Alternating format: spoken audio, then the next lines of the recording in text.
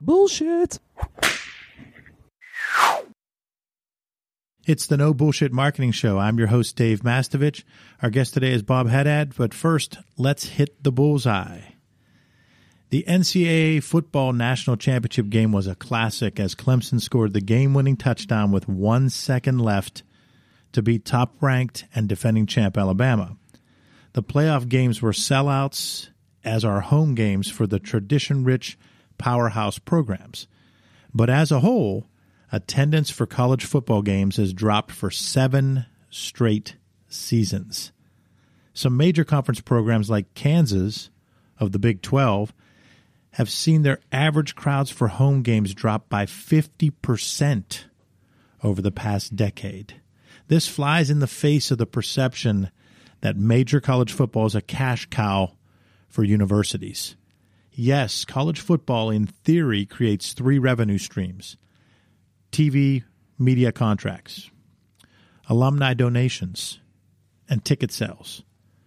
I guess a fourth would be merchandise. But beyond those tradition-rich few programs, those revenue streams are becoming smaller and smaller. TV revenue's down for mid-major and smaller conferences. Ticket sales are down for many universities, which results in a direct bottom-line hit due to the unsold tickets, but also indirectly because research indicates that students who don't go to football games are less likely to donate to their alma maters after graduation. How can universities work to change this pattern? Do the marketing intel to find out what would entice prospective and current students to attend games.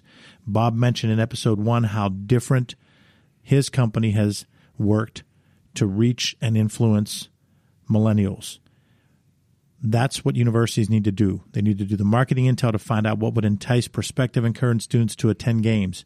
Listen and tweak the product. Find creative ways to engage and interact with students. The intel needs to be done now, and universities need to listen, adapt, and hit the bullseye. The No Bullshit Show is brought to you by Audible.com. Get a free audiobook download and 30-day free trial at www.audibletrial.com/nobs.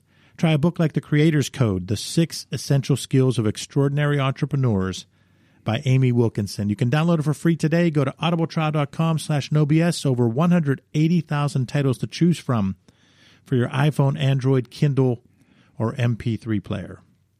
Our guest today is Bob Haddad, Senior Strategic Account Manager at Salesforce.com. Bob spent his career bringing strategic technology solutions to sales teams and organizations throughout the world. In episode 1, he talked about his experience at Indiana University of Pennsylvania and the Eberly College of Business and Information Technology. He talked about how he came out and initially had been shoveling asphalt for 6 months. Then he had a choice between a couple of jobs, and he took the one tied to technology. It was a humbling experience, worked there 9 months. Then took another job and was able to be at Xerox for about 10 years.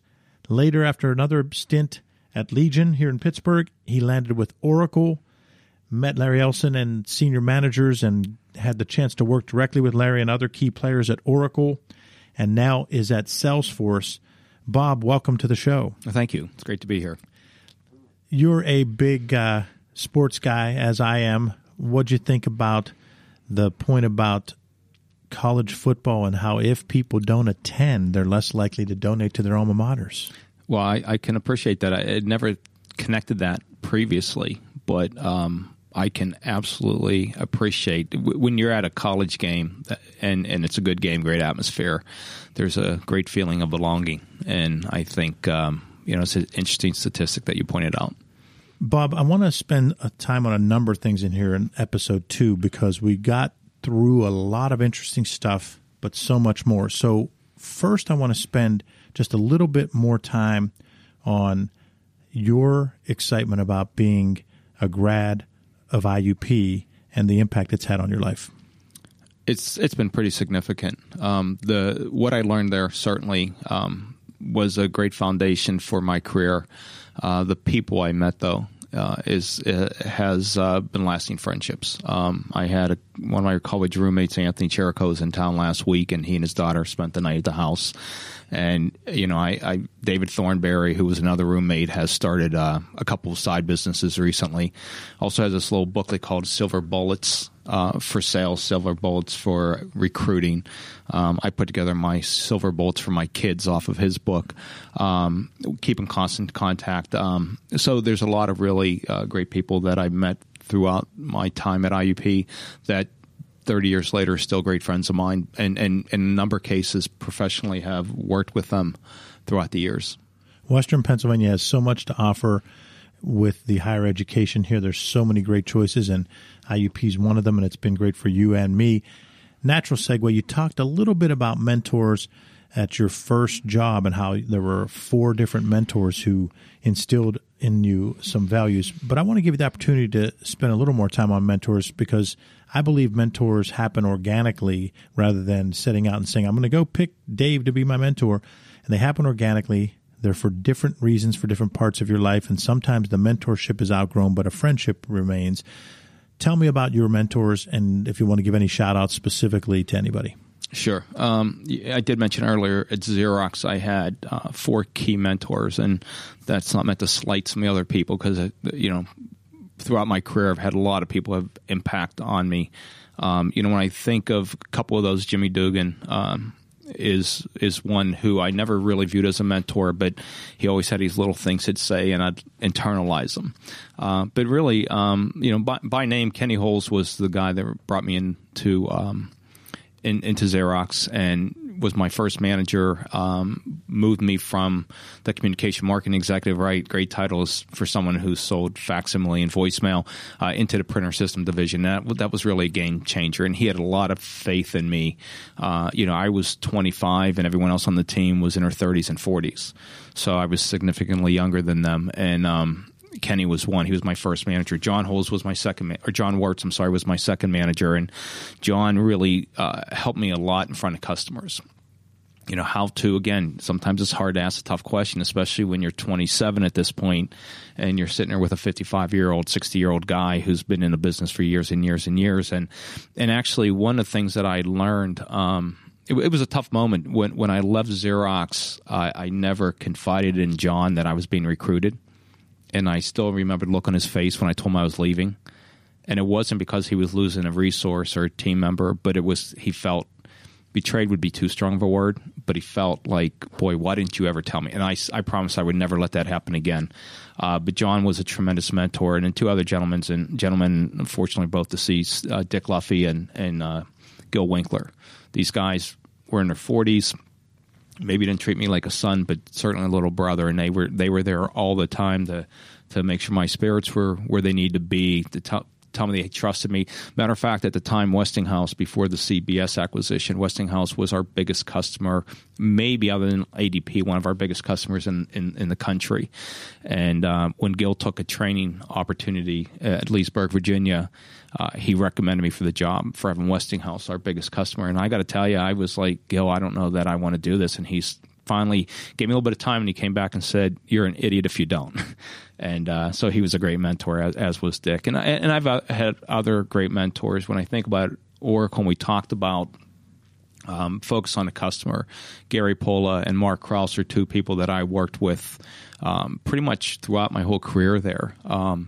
That were just tremendous people. Mark literally, when I joined the company, I was recruited, as I had mentioned, and I said, I'm not sure I can spell database, let alone tell you what it does, and then learned I wasn't going to be selling database. I was on the ERP side.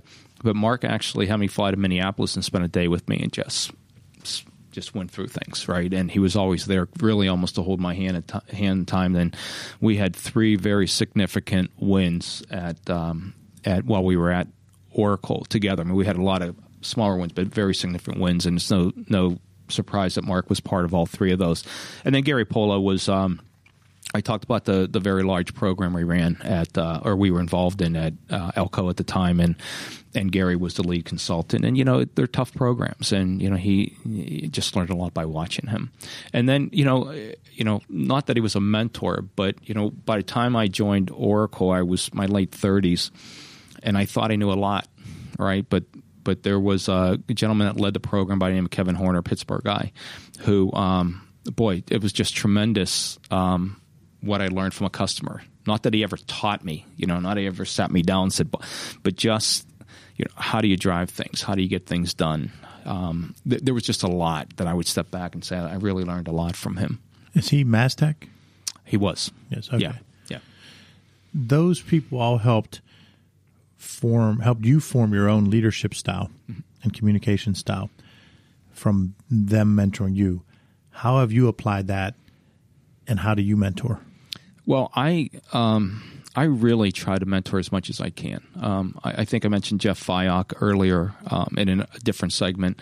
Jeff and I were fraternity brothers, and I remember when we once co-owned a business that his wife ran 20 years ago. It was a Xerox agency, right? So Xerox was pushing out the cost of sale, and I can remember whenever we'd interview people, I would say, if you're with us in 3 years, I'll be surprised, because we weren't built for that. We weren't built to pay someone a lot of money, right? We were built to bring people in, educate them, train them. So, my mantra has always been, I want to see people be successful. I work a lot. We have a lot of inside salespeople at Oracle and Salesforce, business development people. They're typically a year out of school, maybe up to 7 or 8 years out of school. And my great pleasure is when they move on. Right, because I want to see them be successful, and I've always been into coaching. I coached football for a number of years at St. Sebastian's, baseball in the North Hills youth. Some of my greatest experiences were when I didn't have any kids on the team. That was around football. It was really enjoyable being with kids, mentoring kids. I had one of the kids text me over Thanksgiving and say, "I've been waiting 21 years to have a beer with you." He turned 21 on 9/11. So those kind of things, feel good. And I talk about my professional mentors. I'm really remiss in not mentioning my parents and my siblings. My mom to this day has said to me recently, she said, when I was down to my last dollar, I put it in a collection basket. And I always got repaid tenfold. Right, very humble, very blue collar, and I think that's important because I've been fortunate for what I do.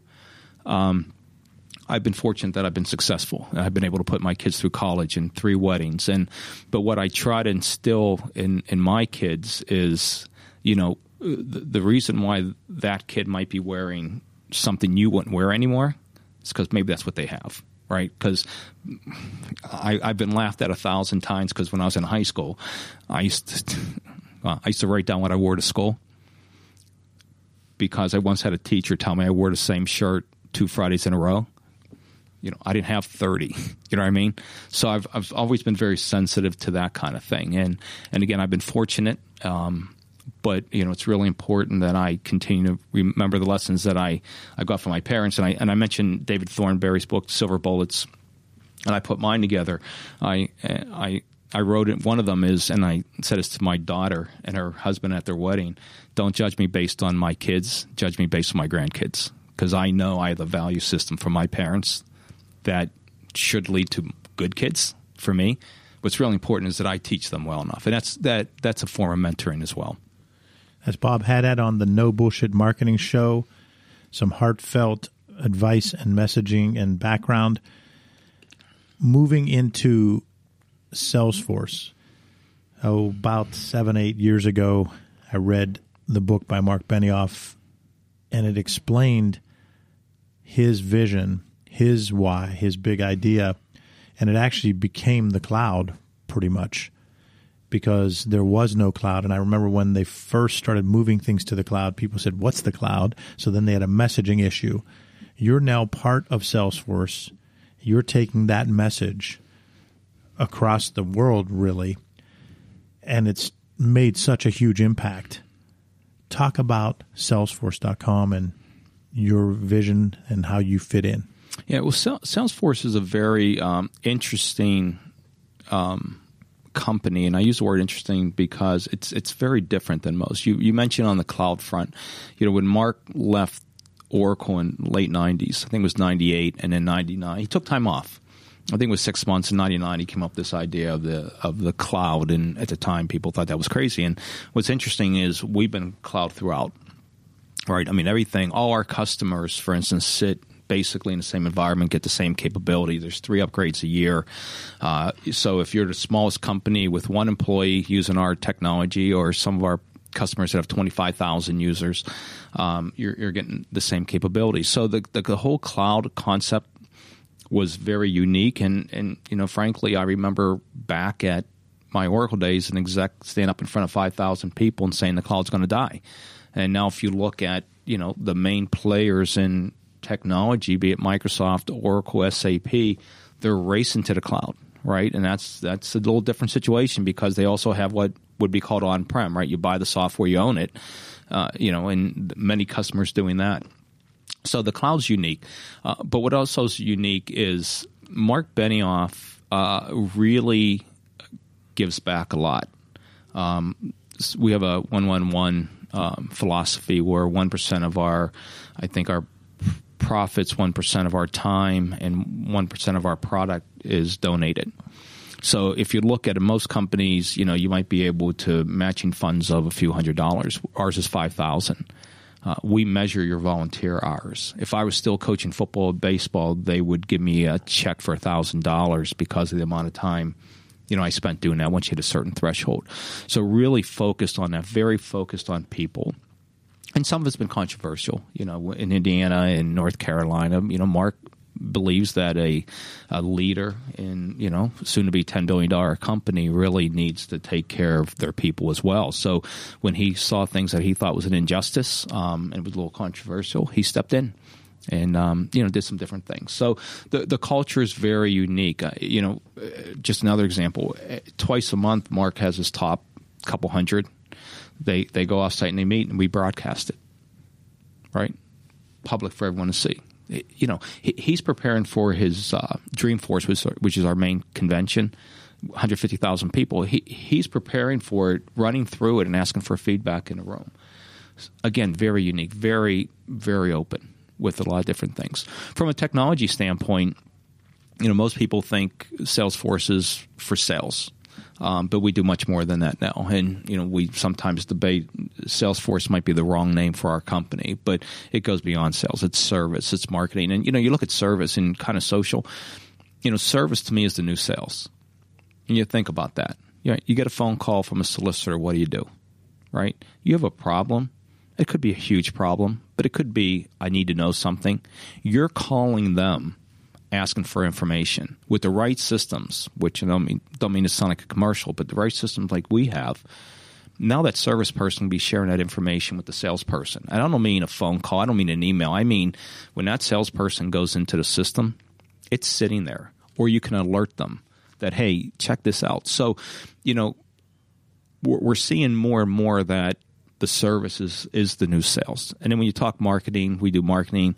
We do configuration price quote, which most people aren't real familiar with. I won't take you through that. E-commerce, and then the Internet of Things, right? Anything that has a sensor, we can measure. And with the analytics today, you can start diving down and really start understanding, your customer and your customer base. And then artificial intelligence today, right? Getting to a point, I kind of alluded to this earlier.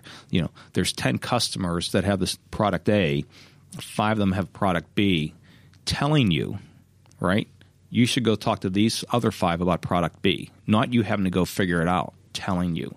You have a service call, and Sarah, sitting to my left, is much more proficient at solving problem A than I am. When that comes in, it goes directly to Sarah, right? Those kind of intelligence. So we're doing quite a bit today with those capabilities, and everything's on a platform. So all our technology sits on a platform, as well as we have 3,000 partner apps. Right? If we don't have the capability, it sits on our platform. So we're doing some pretty exciting things. We're growing 25 to 30% per year. We expect to hit $10 billion next year. Our fiscal year ends January, so we're at the end of this fiscal. So it's a lot of exciting things going on. Talk about your big idea, because at Mass Solutions, we say when it comes to messaging, we have to understand both our why or reason for being and our customers' why or reason for buying. So it goes back to, and I tell this story a lot, read the Simon Sinek book, Start With Why, and I thought it was great. Believe that CEOs of companies and senior leaders of companies should definitely start with why and their reason for being. But as a marketer, I realize that's only half the story, that most companies have to ask their reason for being, their why, but their customers' why, their reason for buying. And those answers aren't always exactly the same, but hopefully they're close enough that you can then crystallize that into one big idea, one memorable message or theme that makes an emotional impact on your target audiences. So whether it's for you personally or for Salesforce, what's your big idea? Yeah, I mean, I think for me it's more personally. For Salesforce, we have a lot of other people that are driving this, but from my perspective, it's really understanding why people do things, right? Really getting to know people and treating people well. And you know, I've been mentoring in the city school for the past couple of years, and you know, just really trying to help wherever I can. I'm not going to solve every problem. I get that by any stretch, but just, you know, trying to be a good influence. And I think that in this day and age, especially with all the feelings out there, good or bad about President Obama, good or bad about President-elect Trump, people seem to be on one side or the other.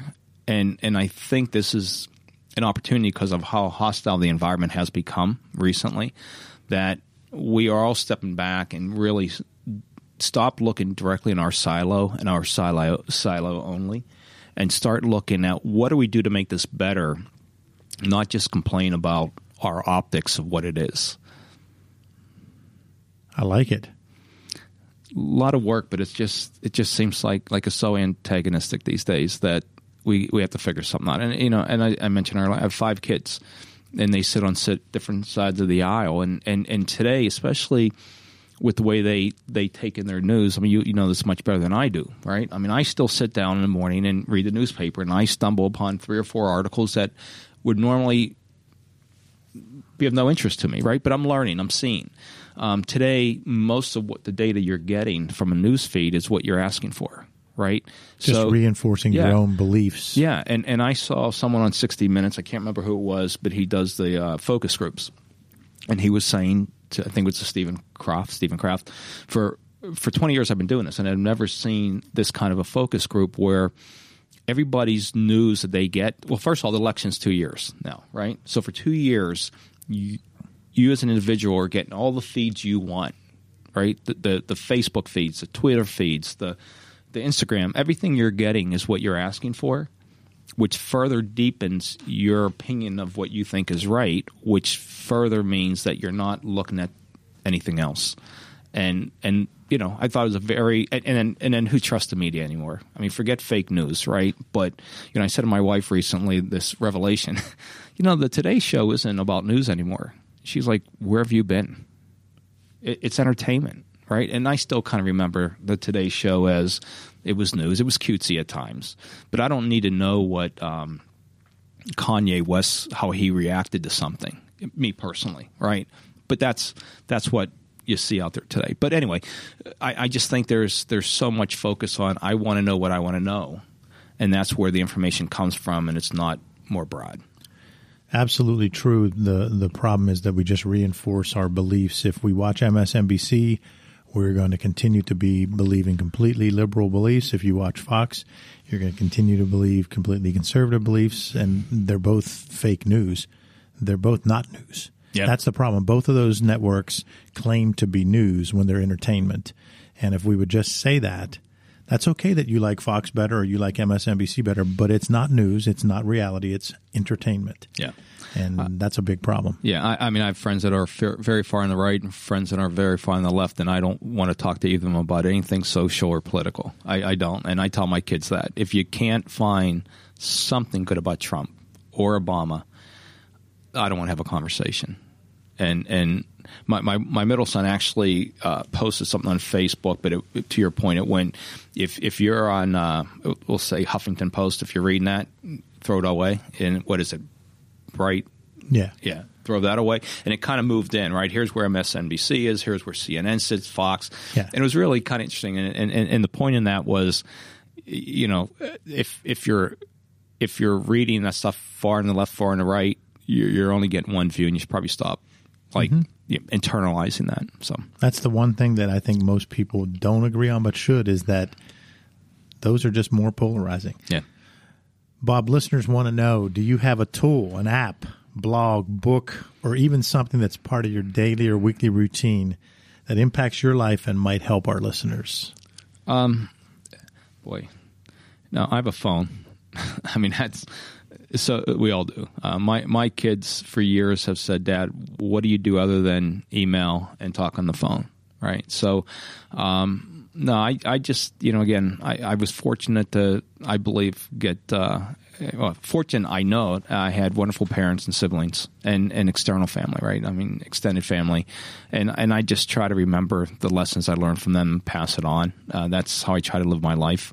I tell my kids, treat everyone like you want your grandmother to be treated. And I know that's very hard at times, but, that's the way you treat people. But no, my tool is my phone. And one of the things that, I've learned over the last year and a half is I very rarely use my Mac or formerly my PC unless there's some hardcore core keypadding I need to do, because everything today is available on the phone, right? And Dave, to your point earlier, the podcast, right? That app's been sitting on my iPhone since I got a year and a half ago. And in 10 seconds, you have me using it, right? It's been sitting there, but there's all the technologies out there today, and it's important to leverage it. Bob Haddad of Salesforce, a strategic sales thinker and technology guy. Thanks for being on the No Bullshit Marketing Show. Is there anything I didn't ask you that you thought I would? Nothing off the top of my head, but it's been a great experience. I've not done this before. A little anxious, as I told you, coming in. Hopefully there was some value in what came out of this today, but thank you. I appreciate this opportunity. Absolutely value. And to our listeners, thanks for joining us for the No Bullshit Marketing Show. Visit masssolutions.biz for show notes plus additional marketing and messaging resources. Are you signed up for light reading? Come on, sign up already. You'll receive valuable strategies every week to improve your marketing and transform your message. It really is light, intended to be read in 2 minutes or less, and it just might trigger bright ideas for you. To sign up, again, visit masssolutions.biz. Scroll down to the bottom of the page and enter your email. Remember, ask yourself, what's the big idea? And build your story around the answer. It's all about bold solutions, no BS.